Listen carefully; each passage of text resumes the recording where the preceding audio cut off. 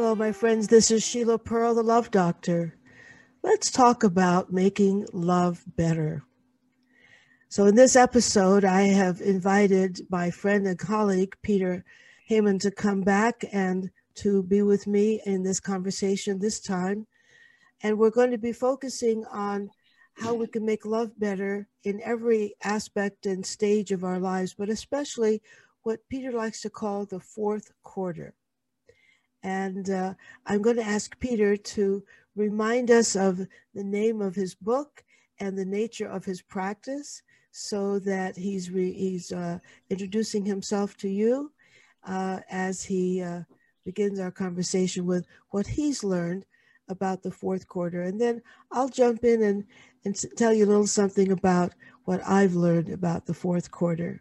So Peter, just remind us of the book that you've written and the work that you're doing in our world. Sure. Thanks, Sheila. I really loved our conversation last week, and look forward to this again. You're so easy to talk to, as a good coach is. So I really appreciate that. My coaching practice is a career and life coaching practice I call Breakthrough. And I think that's what coaching, at least my approach to coaching, is all about: breaking through what's ever holding us back.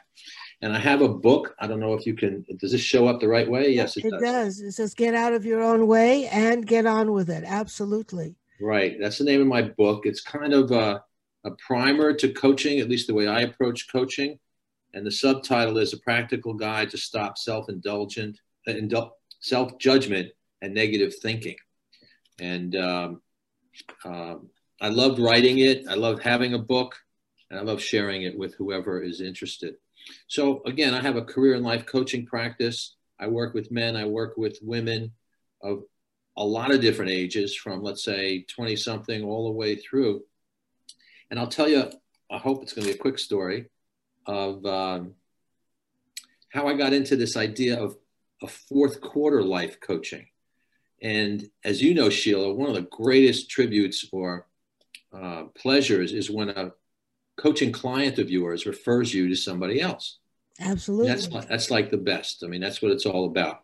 They feel confident and feel good about what you brought them, and they'll refer you to somebody else. So I had this client. I do most of my work on the phone, so clients are everywhere. I had this client in Houston. I've been working with him for about a year and a half. That's a long time for me. I don't believe in holding on to clients, you know. Sometimes it's 3 months, 4 months, 6 months, whatever it is. This time, this man keeps working at it and discovering new things he wants to work on. So we've been working together about a year and a half. So I'm talking to my client one day, and he says, Coach Pete, I have another referral for you. I said, great. Who is it? I'd like you to talk to my mother. Ah. And I said, oh my goodness, that's fantastic. He's a middle-aged man, about 45, I guess. Yeah, 45 years old. And he said, I think my mother could really benefit. Would you talk to her? I said, are you kidding? It would be a pleasure. So she called, we talked. Unbelievable woman, 69 years old, about to turn 70, very accomplished in her profession. She was a nurse in retirement, but not ready to stop living with purpose. And so we were talking, and she said, Pete, I really want help in the fourth quarter of my life. She said, I'm a football fan. So that's how I express it, the fourth quarter of my life. I don't know how much time I have left, hopefully a lot of years. I want to make the most of it. And I said, I won't use her name, but I said, I'm going to steal that title. I love it. So I started a landing page on my website for fourth quarter life coaching. I really believe in it. I know it for myself. I mean, I'm in the fourth quarter. I don't like saying it, but it's true. I'm in the fourth quarter of my life. And I know I've repurposed my life. I found new purpose, new fulfillment, new engagement, and fun. And I don't want that ever to stop, nor does she. So I'm offering that, you know, to the world. And it's really cool. I approach it very similarly to my other coaching. I'm a kind of a to-do list person in terms of my coaching. I give little assignments. And I didn't mention this to you last time. You're going to love this, Sheila. One of the assignments I give early on to most of my clients, first, I think we did talk about, I asked people to do make up a list of the skills, capabilities, strengths, talents that they've accumulated over the years. I don't care how old you are, what stage of life. That's important to recognize. Some people have trouble with it. You know, they're not used to it. They feel like they're bragging or something. So I have to encourage them. Whatever it is, it could be a list of 6 things or it could be 3 pages, whatever it is. The other list I assign early on, this is the part you'll love, I think, is what's your lovable list? Oh, nice. And then I define it by, I mean, I don't know what that means to you. I'm sure it means a lot to you in your coaching. I define it by saying, what is it about you that people are attracted to in every which way? Just want to be in your presence, want to be in your sphere. So I love giving that assignment. People usually, you know, what are you talking about, my lovable list? But it can be very helpful. And it was in this case with this woman who wanted 4th quarter life coaching. She's extremely lovable. She has a lot to offer this world. And I think it's an interesting starting point, don't you? Absolutely. So I'm so excited that we're doing such similar work, but in our own way, perhaps different. And that we're kind of, as you say, we're both in our 4th quarter. I think you're younger than I. I'm transparent about that. I've turned 79 just a few short months ago, actually December. This is now February. Congratulations. And I envision having a long, full, vigorous life ahead of me. Awesome. So I think I may have told you the story, maybe I didn't, that when I was 60, I decided I want that to be my midpoint. You know, in Judaism, I love it. You know, you say, L'chaim, you should live to be 120, right? And right. I don't know how many people take it seriously or literally, but so I decided when I was 60, I wanted that to be my midpoint. And part of my reasoning was that I wanted to see as much ahead of me as I see behind me. And part of my reference point for that was my mother, who at the time I was turning 60, was turning 79. And on her 79th birthday, I said, Mama, you've always talked about wanting to live till you're 80. Wouldn't you like to change your goal? Since your next birthday is 80, are you ready to go yet? And she said, no, of course not. I said, well, then change your goal. So she said, okay, 85. I said, Mama, think big. Why don't you say 105? I mean, Aunt Tina lived to be 104, right? So think big. No, 85 is fine.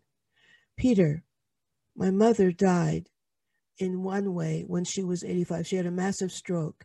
And she was, as a result of that stroke, she landed in a nursing home rather, until she was 1 week away from turning 90. So I don't know the extent to which her body complied with her goal. I don't. But I do know that, you know, our bodies know everything. And if our subconscious mind is programmed for, you know, leaving this world when you're 85, the subconscious mind is very powerful. Who knows if her body said, okay, it's time to go now, but not entirely. So she was, you know, living another 5 years in her body, but she wasn't herself. So when I decided I wanted to make 60 my midpoint, when I turned 70, I was working on my first book series, which is entitled Ageless and Sexy. So when I turned 70, I decided I want 70 to be my new midpoint. So when I turned 75, I decided I want 75 to be my new midpoint. So whether or not I at this point live to be by the time I'm 80, you know, that'll be my new midpoint. But right now, whether or not I live to be 150, 60 or beyond is not the point so much as the mindset for me. Absolutely. And that I have the mindset and the intention of living a long time. Who knows, I could be hit by a Mack truck tomorrow, but I have the vision in my mind that I want to live a long time. So it matters how I take care of my body. It matters how I take care of my wellness.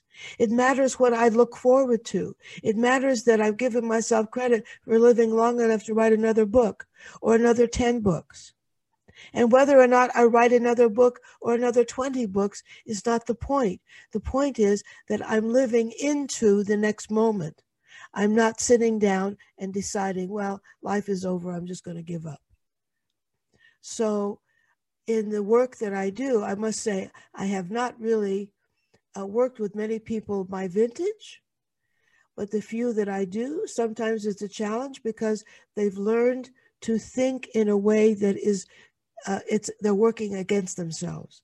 They're not thinking ahead. They're believing their old, let's say the old big lie, well, you're not going to be around much. You're going to, give up, don't think big, don't dream big, or you tell me, what have you discovered? Well, I think it's so interesting, what you said. First of all, just about you and observation. So you're perpetually in middle age. I love it. I'm perpetually in middle age. Exactly. So I looking don't know. Forward, I don't know forward. if I'm in my fourth quarter or my third quarter. That's great. That's great. So, what I've learned is that, any stage of life, you could have limited thinking. There are 23-year-olds I work with that are limited in their thinking. I just talked to a new prospective client. I don't even know how old she is yet, but she's probably around 28, 29, working, productive, but not living her purpose. According to her, she's already told me that. And I could hear she has such a quality in her voice that's so engaging, and she doesn't even really know it yet. Do you know what I'm saying? And she's thinking, you can tell she's kind of beaten down already. And so that could be in their 20s, 30s, 40s, definitely in senior years, in the fourth quarter, that can sink in because the whole society is telling us that. I'll tell you an observation I had about me growing up. Oh, by the way, I can't let you say your age without me saying mine, but you got to promise not to tell anybody. Oh, okay. Your secret's safe with me, except just between you and me, okay? So right. I just turned 72 in September. Oh, okay. So I'm not too far behind you, not okay? Too far behind. Okay, right. And that's my middle age. I love that. But I remember, I don't know the age exactly, but I remember, this is, again, like we talked last week about, I can speak about being a man in America. I can't speak about being a woman. I remember I used to work in Manhattan. I can remember walking the streets and realizing, oh my goodness, what's going on? I'm invisible. Oh, yes. That is a major, what's the word I want? Fact. It's a major fact of life for many of us getting older, that people tend to not see us. They don't pay attention the way we used to have people pay attention. Although I make a point to be colorful, at least. Yes, you are in every way. You project that. That's true. But you know what I'm saying. And again, as a man, I do. Walk the streets, women would look at me. Not that I'm interested. I'm very happily married. But you kind of checking out the scenery and who's around you. And all of a sudden, it dawned on me, I'm invisible. Nobody's looking. And that's a disruption. But it shouldn't hold you back either. It's an observation about life, and that's just the way it goes. It's like when you get your first notice from AARP. That's a rude awakening, right? You're like 49 going on 50. You get this notice, you go, that's not me. You rip it up, you throw it away. What are you kidding? You got the wrong person. Usually takes a few years to accept that fact, You're reminding me of my mother, who lived across the street from the senior center. And when she retired, I said, and she was complaining about being bored. I said, Mama, you live across the street from the senior center. Why don't you? And she retired when she was 78. Yeah, she retired when she was 78. So she was still vital. She had not had her stroke for several years, actually. So, Mom, why don't you go to the senior center and see what their activities are. Oh, I don't want to go there. That's the old people. Right. Right. Right. So she didn't want to be associated with the old people, but they were her age. Yeah. She was different because she actually had tried to retire when she was 65. She lasted 3 months. And she called me, she said, "This is awful. I'm going to get another job." Well, she got a job working for the orthodontist in the next office. She had been working for an orthodontist for many years, and she had retired from that. So he hired someone new. So she worked for the orthodontist in the next office, who was, I think, 83 at the time. So that made her younger. And he had not fired, but had retired his office manager, who I think was 87 or something. So he was used to having people around for a long time who were older. So she was young. She was 65 when she got that job. Was she 65? Yeah, that's right. So she had that job until she retired from that at the age of 78. Yeah. So it's a funny thing about age. Our mind plays tricks on us. It's not me. Like in my mind, if you ask me, how old are you, Pete? I'd say, I swear, I'd say 26, Well, there are times I feel like I'm 19, 26, 32, 42. I mean, sometimes I'll wake up in the morning, I'll look at them and say, "Oh, who are you?" There's a great quote from, I think, the spiritual leader Ram Dass. Yes. And I won't have the quote exactly, but he talks about how you wake up one day and you look and go, whose hand is that? Whose foot is that? Not realizing, oh my God, that's me. And that's part of the aging process. There's nothing you can do about it. It's just funny how everybody looks at it a little different. Some people like to hold on to their youth with, cosmetic surgery or this or that. Not that there's anything wrong with it, but what are we fighting? What are we fighting? We're fighting the stigma of age. Yes. I mean, I got to tell you, when I saw the crinkling, creepy crawlies coming on my hands, I really freaked out, right? Because I had prided myself on having beautiful, smooth hands. And when they started to show the signs of aging, I wanted to hide them. Yeah. But now I prize them. I wear a nice gold polish, simple, but kind of a gold, little bit of bling, right? And my hands, my hands have wrinkles.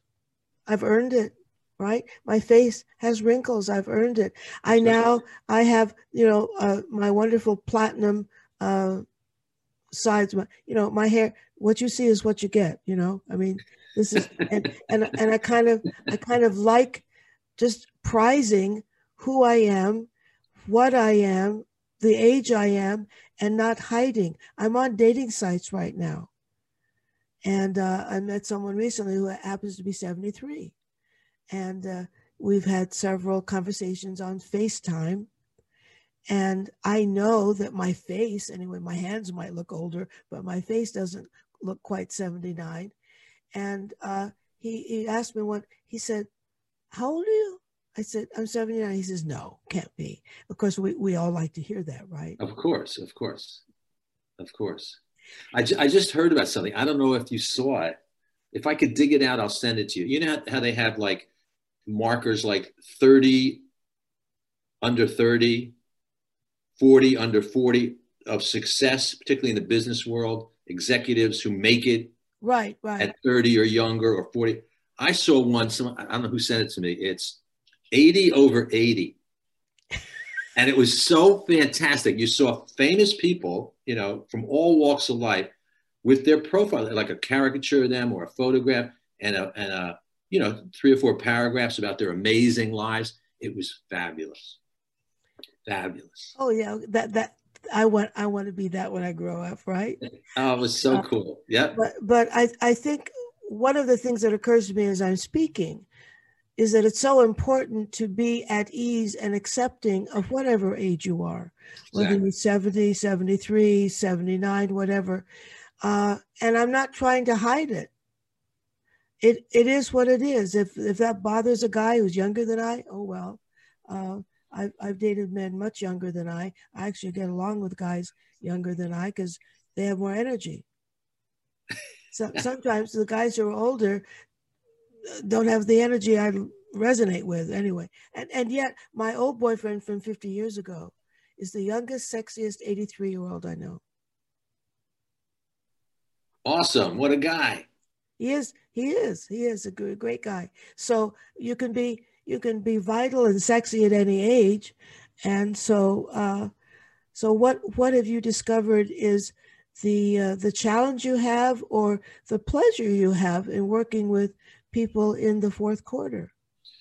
Well, it's not unlike other stages, ages and stages. It's thrilling because it's new to me to take it on, the work.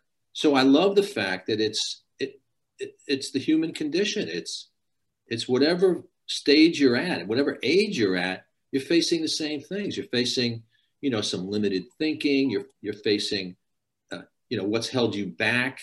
You know, like what gets in your own way. Exactly. Yes. Because things can get in your way at any stage, and to recognize it and then see it and cast it aside and make a move, whatever that is, try something new, a new course, a new profession, volunteer, whatever it is. So the best example is a woman I'm working with who, left a 40-year career in nursing and also the business of healthcare. She was very accomplished. She had so many interests. So she was trying, when she first came to me on the recommendation of her son, it was to try to find something new to work at, some new aspect of her career. But we were talking, and it all, I try to get people to look at what's inside them, what's really turning them on at this point in their lives. And one day, after a couple of months into the coaching process, she said, Coach Pete, I really decided I don't want to work. I earned this point in my life. I'm ready for my retirement. I'm prepared for my retirement. I have a house. I'm independent. I love my garden. I love this. And she has all a list of things she loves. And she said, that's what I want to do. And she's also a writer. And that's what she's focusing on now is her writing. She writes essays and blog posts. And that was her decision. And it was awesome. So she's ready to put that behind, not worry about, because it's interesting. When I say limited thinking, a lot of it's from our past. She still had the limited thinking or the thought process from her mother, who was also worked until a very old age, or as you would put it, middle age. And so it was always keep driving, keep working, till you die. You'd be a nurse. She was a nurse also. And finally she got clarity of no, that's my mother's dream. I've lived my professional life. I'm ready to do my wonderful gardening and cooking and writing and socializing. And now, unfortunately, we had this year, which interrupts the socializing, but she's got so much to give. It's just a pleasure. We have the greatest conversations, sharing books and everything. It's great. So you're really touching on something that is so key at any age and stage, but certainly at that fourth quarter or third quarter, or however we want to put it, or halfway point. And that is to be dedicated, to be engaged in things you love to do, experiences you love to have, things you'd love to learn about, to immerse yourself in, and things that you never really perhaps had time for in the other 2 or 3 quarters of your life, right? And, I retired from being the cantor, which I had done for over 20 years of my life. So I retired from that when I was 62. And then I opened my doors to my practice in coaching. So this is the next stage of my life. And there's never an end to the work we can do in this realm. So I'm happy to be doing this maybe in different ways, maybe different modalities. And during COVID, we're doing a lot of Zoom and phone right now, but I still do have my office. And I love to write. So my problem is finding the time. And I love creating new coaching programs. So again, that's a challenge, how to do that and how to do it effectively. But that, keeps me on my toes. And this podcast is something I've always wanted to do, which is taking on its own life, because coming from this is ideas and content and ways to expand that I hadn't really thought of, right? And it's all about the magic that is for all of us when we take action in any way whatsoever. And exactly. The problem is for many people, when they get to that fourth quarter of life or that third quarter, they stop being in motion. They slow down. They stop learning. They stop being engaged in the things that they used to do, that they loved, that they somehow believe that it's too late or they can't do it anymore, or they can't do it the way they used to do it, so they don't want to do it at all, right? And I think, well, maybe there are a lot of things you couldn't do the way you used to do it, but why should that stop us from finding new ways to do it?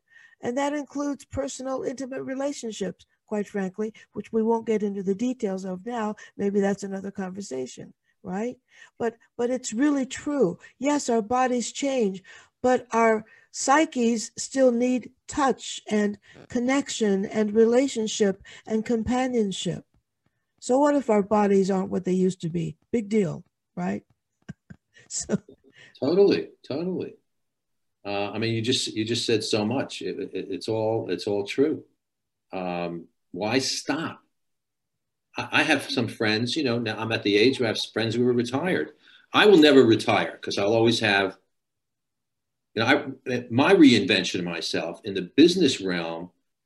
I became a consultant at the right time. So I extended my career for about 14 years because I learned something years before by an old geezer of 72, now my age. Okay. I worked for his agency in New York, and we went on a pitch together. And he was a very engaging man, really smart. He said, Pete, nobody wants to do business with their father. And so he was feeling it running this agency for like 35, 40 years. He realized he couldn't go out there and pitch and meet because the marketing people are young. Now they're younger than ever. So I was young at that time, but I filed it in the back of my mind.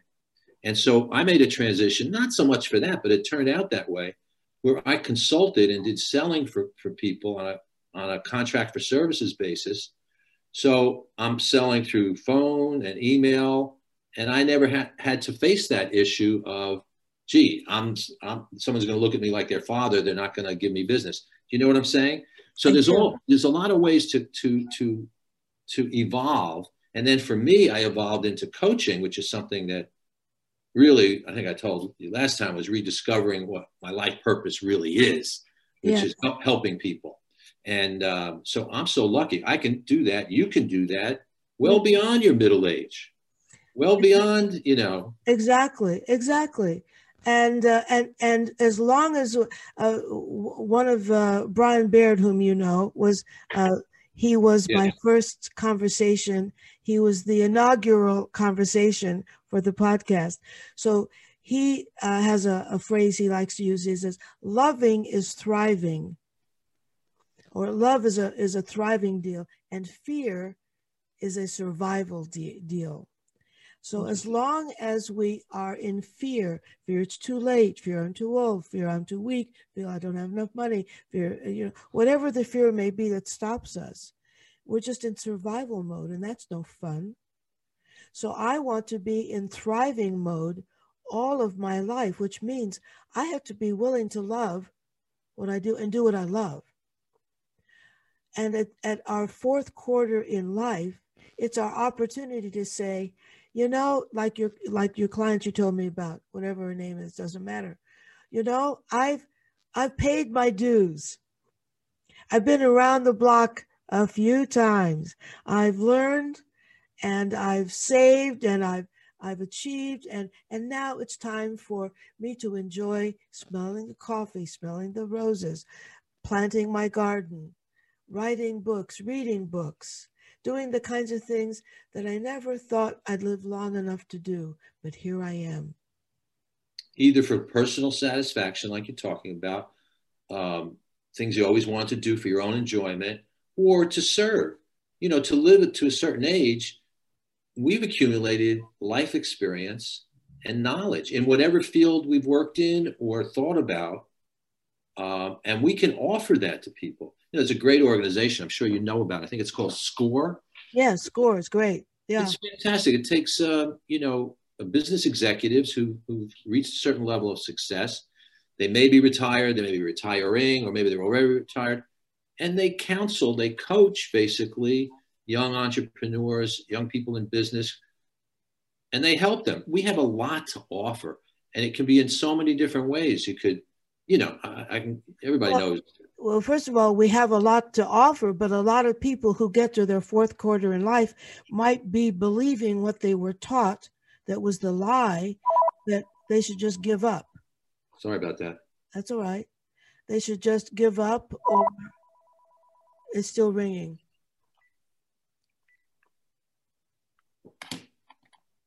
Okay. Okay. In other words, if you were raised thinking that, you know, life was essentially over by the time you're 65, just give up, right? Or you hadn't really thought about the whole concept of giving back, or paying it forward, or legacy, or whatever.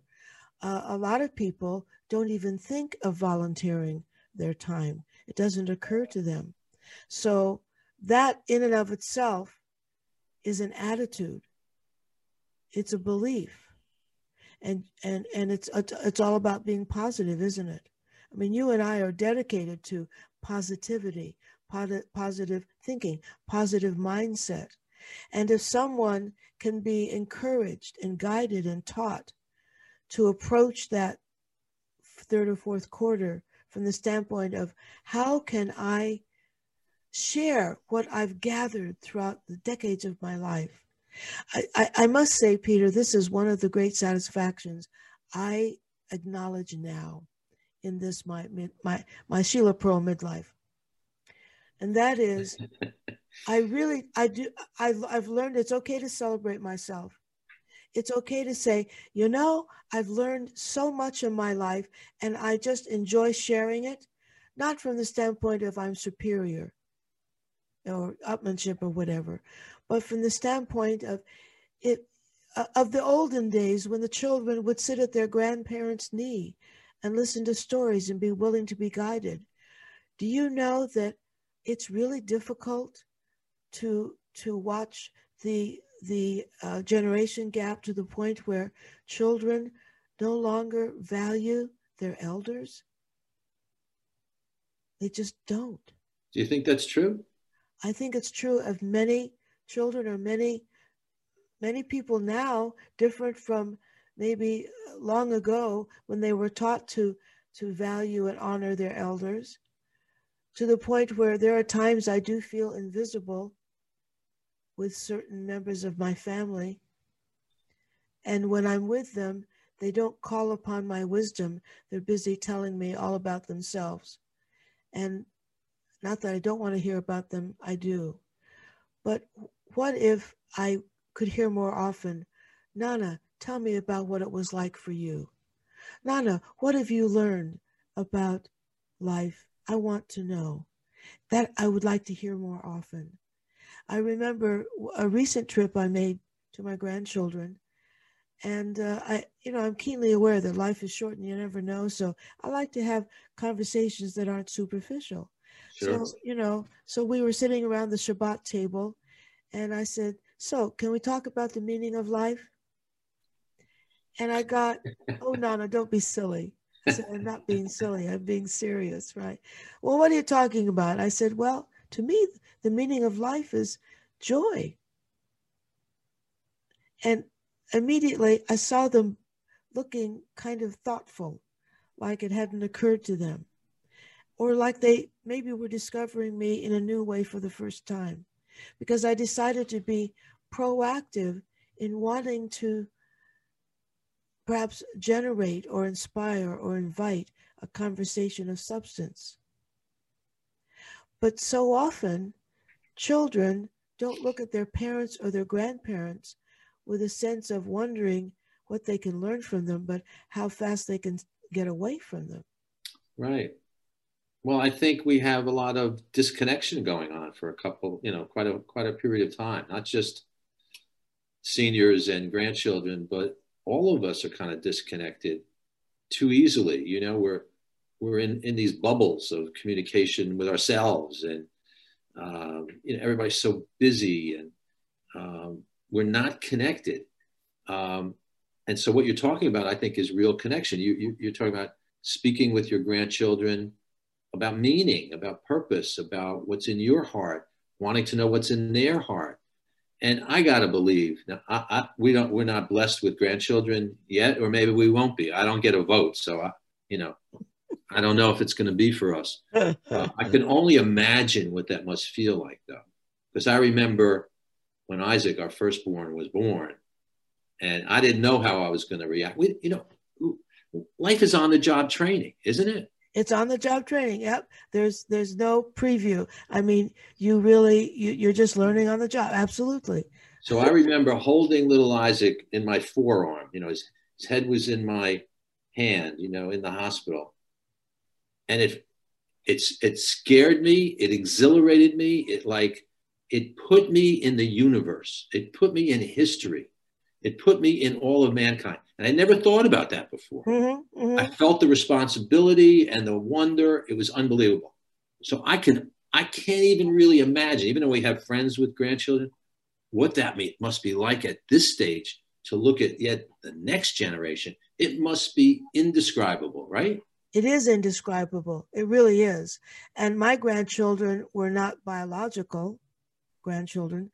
I helped my husband raise his teenagers, who then became adults and then had their family.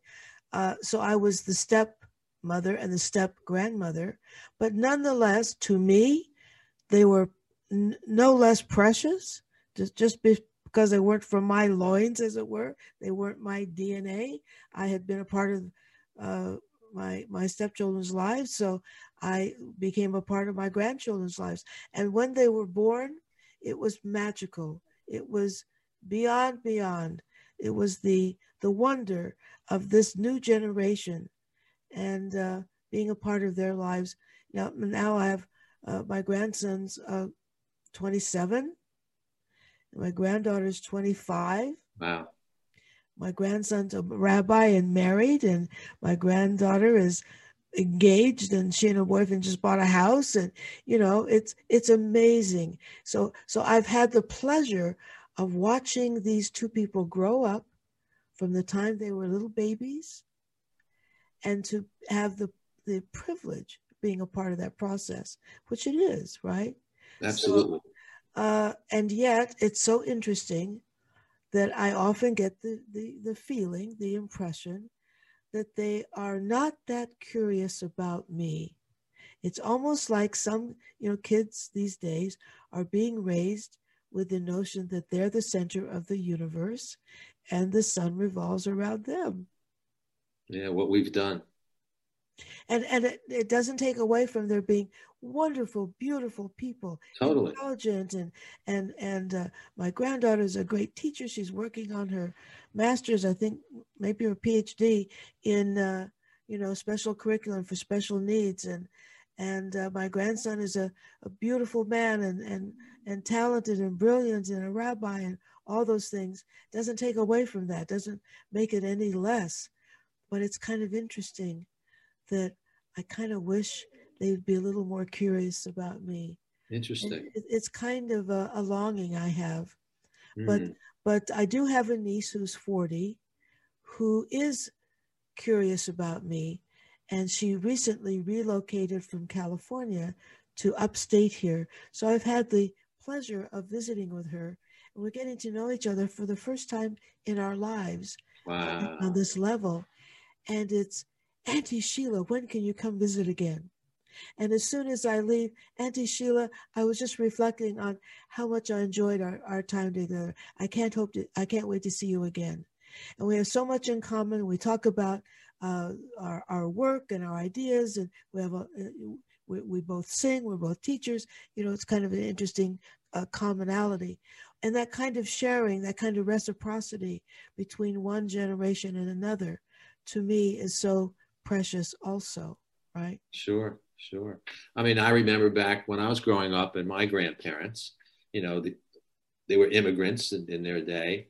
And I would just love to sit literally on my grandfather's knee, not on his knee, but at his knee, and the stories that he used to tell. And well, he was a character. He was the type of grandparent. He was different with each of his grandsons. We had a family of three boys, and so he would relate to me all sports. He would talk about Babe Ruth and Lou Gehrig, and I just ate it up. My older brother Rick, it was all about books because that's what he was into. My younger brother Don, I have to ask him because he was the youngest, was like the baby. I don't know what they talked about, but you know, very distinctly different. But he used to wake me up 5:30 in the morning when he was visiting and say, Pete, let's go walk into the village, because we lived in a community where you could walk into town, into the stores, and he would get his paper and his, you know, coffee and cold cuts for the day, you know. And what a thrill to walk and watch the sunrise through the park with my grandfather. Oh, it was great. Just great. I wish I could, you know, feel that again, you know. And from our lips to God's ears, you should experience being a grandparent in some way, and maybe in a way you will surprise you, or a surrogate grandfather. I mean, I'm a surrogate mother and grandmother to many people, so I am able to experience that satisfaction in other ways with different people. Sure, sure. I'm kind of like a honorary grandmother to several people in my life. This gets us back to what we're talking about with fourth quarter. There are so many ways of expressing what's inside of you. Yeah. Whether it's working with little kids, teenagers, sharing your business experience, whatever it is, your professional experience.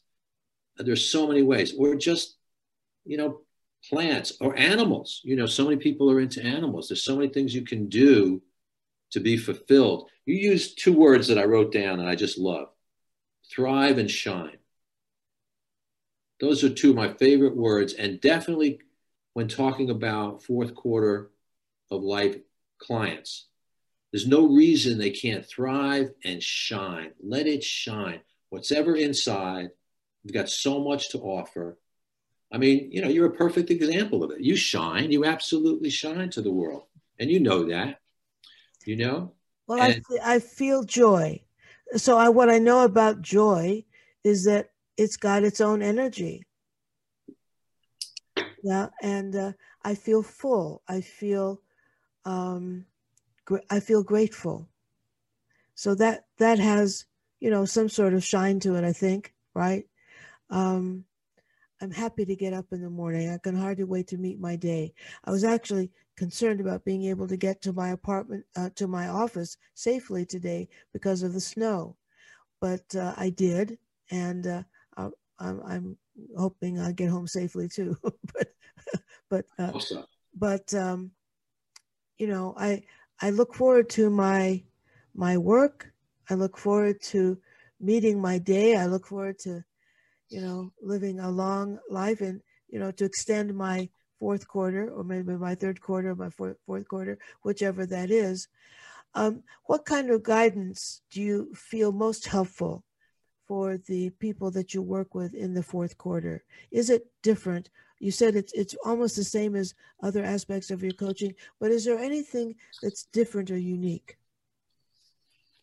the difference, I mean, it's very similar because humans are humans. You know, there's things that hold us back, both in our minds and limited thinking or experience. You know, people told us, you know, only to think so far, to act so far, to set goals so far. So a lot of it is, you know, opening things up. Um, you know, even the older clients that I have, they'll talk about, and sometimes it comes back even clearer than the younger people, because they'll talk about things their mother or father said, you know, like the racket in our heads, the repeating, you know, the voices in our heads, you know. Yeah, yeah. Who are you to think you could do this, or who are you to expect that, or what makes you think you could. And there's all things about, you know, even recognizing strength. Some people have a terrible time with that because they don't want to feel like they're boasting or they're bragging, you know, because so many of us are raised to keep that in, you know. And it's not bragging, it's recognizing, it's acknowledging, it's looking at who we are. So we do a lot of that, and it's very gratifying because sometimes it's, you know, even for the first time that they're looking at things that they hadn't looked at before. um, you know, I'm reminded of something's flashing in my mind, so I think I'll share it with you. Were you familiar with the book Tuesdays with Maury? Of course. Wasn't that glorious? Did you see the series of TV shows that led up to? Yes. I saw some of it, but the book was brilliant and very touching and really to the point where, oh my God, life is so precious. And each of those visits was just a jewel, right? So tell me If you more. remember, Ted Koppel was the, you know, professional, austere, you know, never, it was the old school of journalism, never give you his opinion or his feeling. And he got to know, he interviewed Maury for the listeners, people who are watching. He was a professor at Brandeis University his whole career, a teacher, capital letters, a teacher. He lived to teach. And he was getting up in years. He was in his 70s, I believe. I don't remember exactly how old. He's in his 70s, and he got ALS. He got Lou Gehrig's disease. Right. And so somebody, one of Koppel's producers, recommended he go up to Boston, where this old man lived. I shouldn't say old. This middle-aged man lived, and who was struggling with this disease. And Koppel got just infatuated with Maury. And he went back maybe 4 or 5, even 6 times. I don't remember how many shows of 2020. It was when he was the for 2020. And they'd go up and they'd listen, and he would pontificate about his life. And one time I will never forget. Here's Maury, and forgive me. I mean, I know you'll understand if I start to cry because this is emotional to me. Maury's talking about his days as a child, and he recalls his mother when he was 7 years old, the story that he was telling. And Maury starts to cry. And Ted Koppel says to him, and Ted Koppel starts to cry.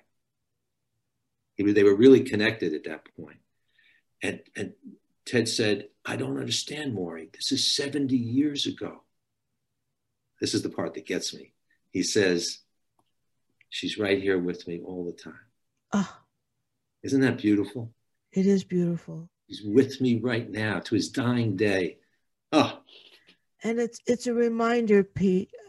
I've known you as Peter, so I keep calling you Peter. And I know people call you Coach Pete. Either way, just call me. It's okay. Just call you. So it's a reminder to me of what I've learned, and I say it often, that life is not about time. It's about magic. Oh, wow. Life is not about time. It's about magic. And as long as we're here, make it magical.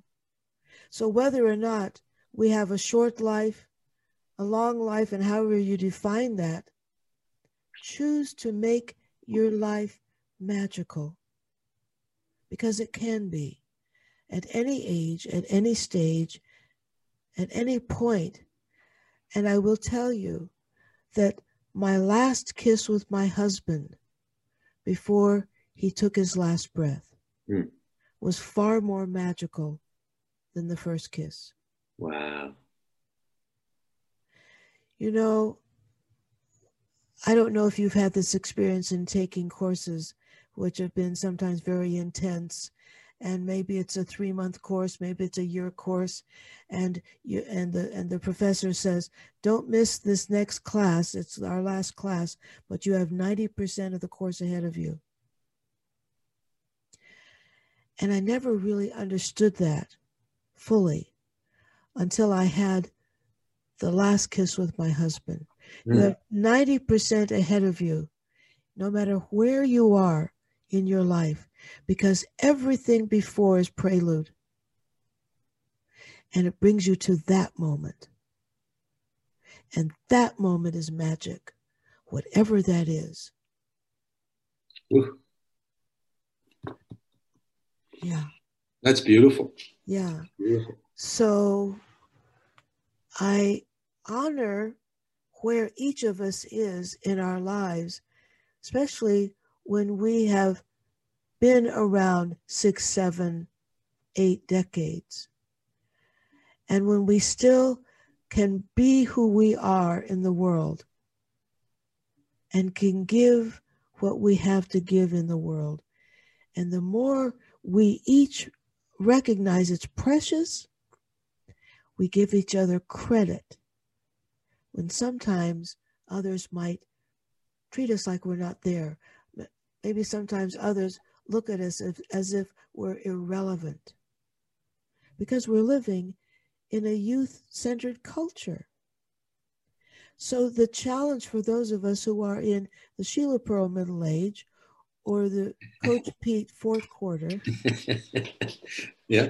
is to remind ourselves to not believe that big lie. We are extremely relevant. We have treasures to share. We are treasures, and we can bring a great deal to the table, whatever table we go to. So out in dating world, I see this as interviewing prospective partners who are capable of recognizing a beautiful woman when they see her, regardless of her age. Because the beauty is not my face. The beauty is me. The beauty is not your face, Pete. It's your face. It's your heart. It's our souls, our essence. And when you get older and your eyes may dim, we can see the essence of people more clearly. Because it's not about your face.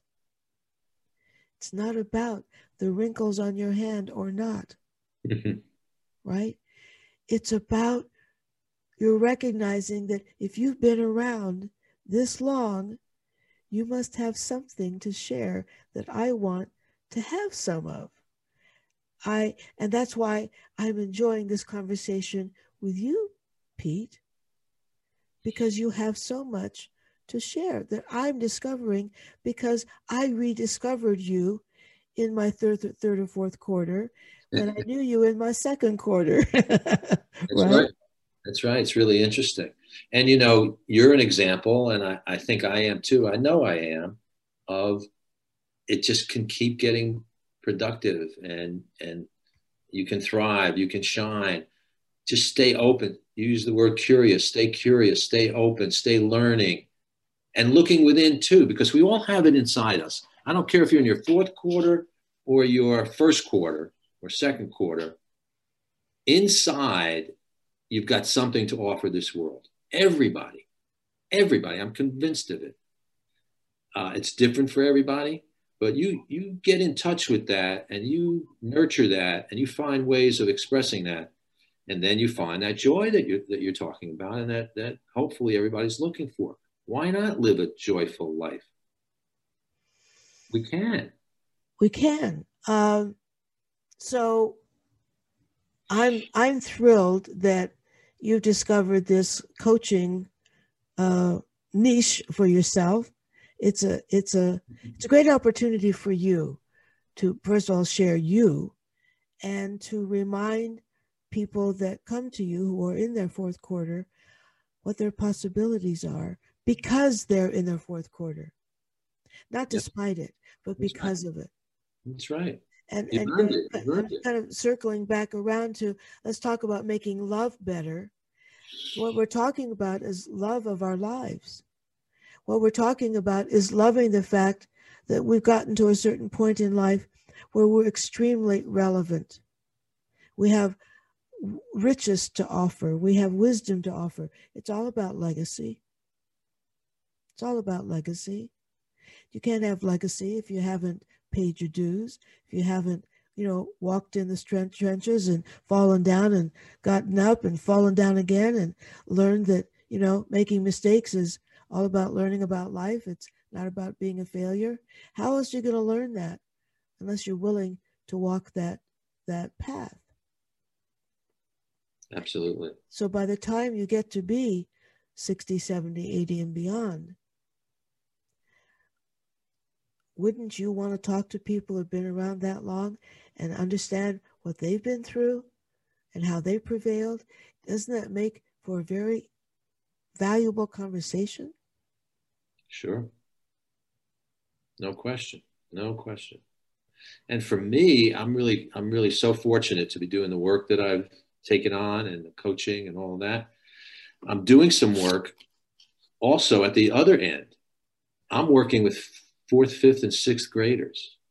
And I've never done that. I've never, Wow. not so much coaching. This is more, I'm teaming up. I like to do a lot of co-presenting. And there's a woman that I've worked with in the past, and she does a lot of work in the school system in the town that we work in. And there's a thing it's called Saturday Academy that somebody created in Nyack. And it's for fourth, fifth, and sixth graders. And there's some amazing teachers who teach dance and movement and breathing and art to these fourth, fifth, and sixth graders. And we've been asked to come in and talk about, other kinds of things, kind of looking inside, and also things about social justice concepts. So stay tuned. I'm just starting that, but it's a whole other world. So I'm working kind of both ends, which is unbelievable. Isn't that exciting? Well, yeah. You're going to keep them on their toes, and they're going to keep you on yours. Well, they're keeping me on. I got to tell you. That's beautiful. Beautiful. Yeah. So if you had to sum it up in terms of what it is you want your clients in the fourth quarter to learn about themselves, how would you sum that up? How to learn or what to learn? What? What to learn about themselves? That they still have a tremendous amount to offer. And it's all inside them. All they have to do is take a little time, doesn't take long, to look inside, ask the right questions, answer the right questions, and do some of the work. Coaching is work. We team up and I'll propose certain things to think about or assignments to do. And then it's their job to be accountable to that.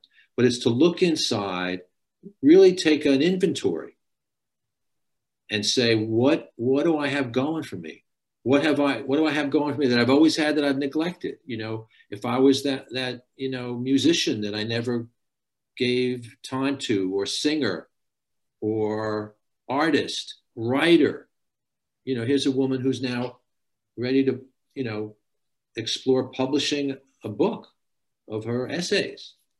It's fantastic. And she's turned on by that and just needs a little bit of guidance of like, hey, let's look up editors in your area of the world and see, you know what I mean? Right, exactly. And it starts a whole conversation. You go, what? It's like you said, action. What's the action you can take from that inner quality, talent, interest that you have? How can you put it into action? And then see where it goes, Okay, doesn't go where you thought it was? Well, maybe it'll go this way or that way. So long way of saying, look inside, see what's there, see what turns you on. Be turned on, thrive, find that joy. Be turned on and thrive is what I would like to underscore in this conversation.